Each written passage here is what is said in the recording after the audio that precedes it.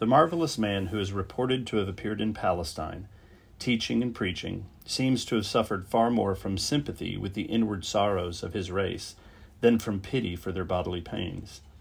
These last, could he not have swept away from the earth with a word? And yet it seems to have been mostly, if not indeed always, only in answer to prayer that he healed them, and that for the sake of some deeper, some spiritual healing that should go with the bodily cure.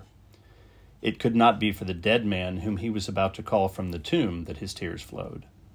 What source could they have but compassion and pitiful sympathy for the sorrows of the dead man's sisters and friends, who had not the inward joy that sustained himself, and the thought of all the pains and heartaches of those that looked in the face of death, the meanings of love, torn generations, the blackness of bereavement that had stormed through the ever-changing world of human hearts since first man had been made in the image of his Father? Yet are there far more terrible troubles than this death, which I trust can only part, not keep apart. There is the weight of conscious wrong-being and wrong-doing. That is the gravestone that needs to be rolled away ere a man can rise to life. Call to mind how Jesus used to forgive men's sins, thus lifting from their hearts the crushing load that paralyzed all their efforts. Recall the tenderness with which he received those from whom the religious of his day turned aside, the repentant women who were sore-hearted from very love, the publicans who knew they were despised because they were despicable. With him they sought and found shelter. He was their Savior from the storm of human judgment and the biting frost of public opinion, even when that opinion and that judgment were re-echoed by the justice of their own hearts. He received them, and the life within them rose up, and the light shone, the conscious light of light, despite even the shame of self-reproach. If God be for us, who can be against us? In his name they rose from the hell of their own heart's condemnation and went forth to do the truth in strength and hope. They heard and believed and obeyed his words. And of all words that ever were spoken, were ever words gentler, tenderer, humbler, lovelier, if true, or more arrogant, man-degrading, God-defying, if false, than these concerning which, as his, I now dare speak to you? Come unto me, all ye that labor and are heavy laden, and I will give you rest. Take my yoke upon you and learn of me, for I am meek and lowly in heart, and ye shall find rest unto your souls. For my yoke is easy, and my burden is light. Surely these words, could they be but heartily believed, are such as every human heart might gladly hear.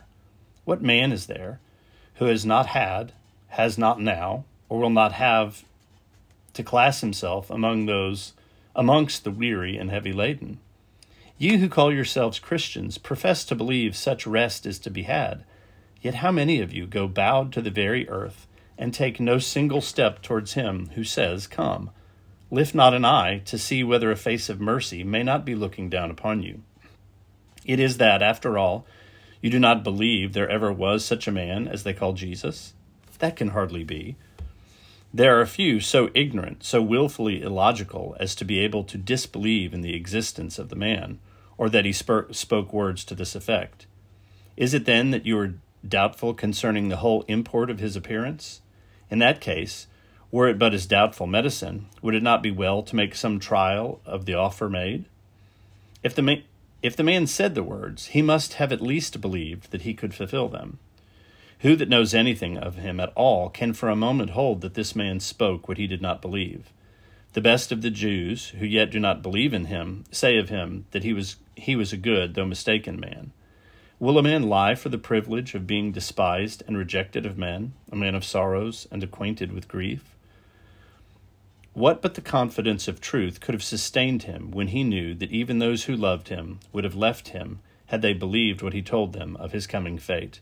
But then, believing what he said, might not have been mistaken? A man can hardly be mistaken as to whether he is at peace or not, whether he has rest in his soul or not. Neither, I think, can a man well be mistaken as to whence comes the peace he possesses, as to the well whence he draws his comfort. The miser knows his comfort is gold. Was Jesus likely to be mistaken when he supposed himself to know that his comfort came from his God? Anyhow, he believed that his peace came from his obedience. from his oneness with the will of his Father. Friends, if I had such peace as was plainly his, should I not know well whence it came? But I think I hear someone say, doubtless the good man derived comfort from the thought of his Father, but might he not be mistaken in supposing there was any Father? Hear me, my friends. I dare not say I know there is a Father. I dare not even say I think. I can only say with my whole heart, I hope we have indeed a Father in heaven. But this man says he knows. Am I to say he does not know? Can I, who know so much I would gladly have otherwise in myself, imagine him less honest than I am? If he tells me he knows, I am dumb and listen.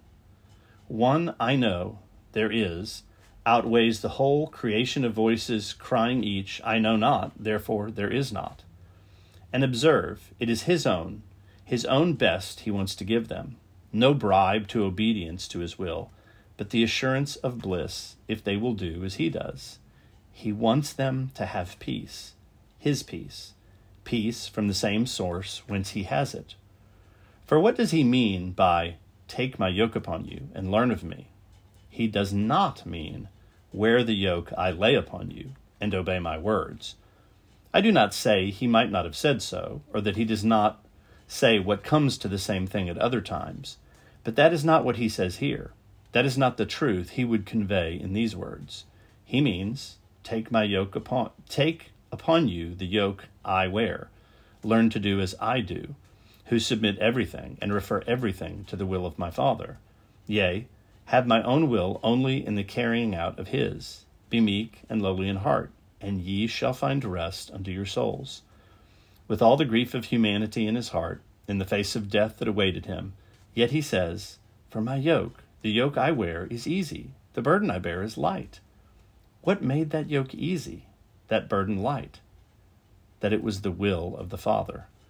If a man answer, any good man who believed in a God might say as much. I do not see how it can help me. My reply is that this man says, come unto me, and I will give you rest, asserting the power to give perfect help to him that comes. Does all this look far away, my friends, and very unlike the things about us? The things about you do not give you peace. From something different you may hope to gain it. And do not our souls themselves fall out with their surroundings and cry for a nobler, better, more beautiful life? But some will perhaps say, it is well, but were I meek and lowly in heart, as he of whom you speak, it could not touch my trouble. That springs not from myself, but from what I love. I answer, if the peace be the peace of the Son of Man, it must reach to every cause of unrest. And if thou hadst it, would it not then be next door to thy friend? How shall he whom thou lovest receive it most readily, but through thee who lovest him? What if thy faith should be the next step to his? Anyhow, if this peace be not all-reaching as well as a heart-filling peace, if it be not a righteous and lovely peace, and that in despite of all surrounding and opposing troubles, then it is not the peace of God, for that passeth all understanding.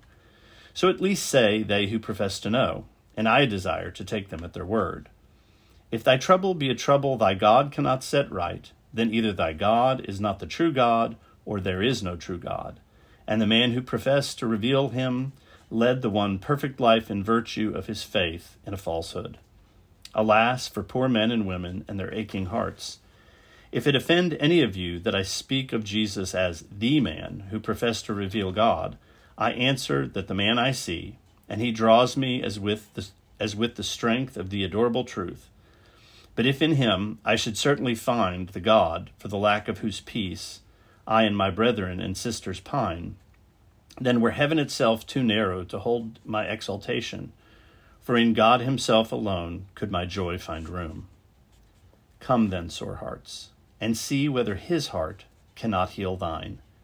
He knows what sighs and tears are, and if he knows no sin in himself, the more pitiful must it have been to him to behold the sighs and tears that guilt wrung from the tortured hearts of his brethren and sisters. Brothers, sisters, we must get rid of this misery of ours. It is slaying us. It is turning the fair earth into a hell. and our hearts into its fuel. There stands the man who says he knows. Take him at his word. Go to him who says, in the might of his eternal tenderness and his human pity, Come unto me, all ye that labor and are heavy laden, and I will give you rest.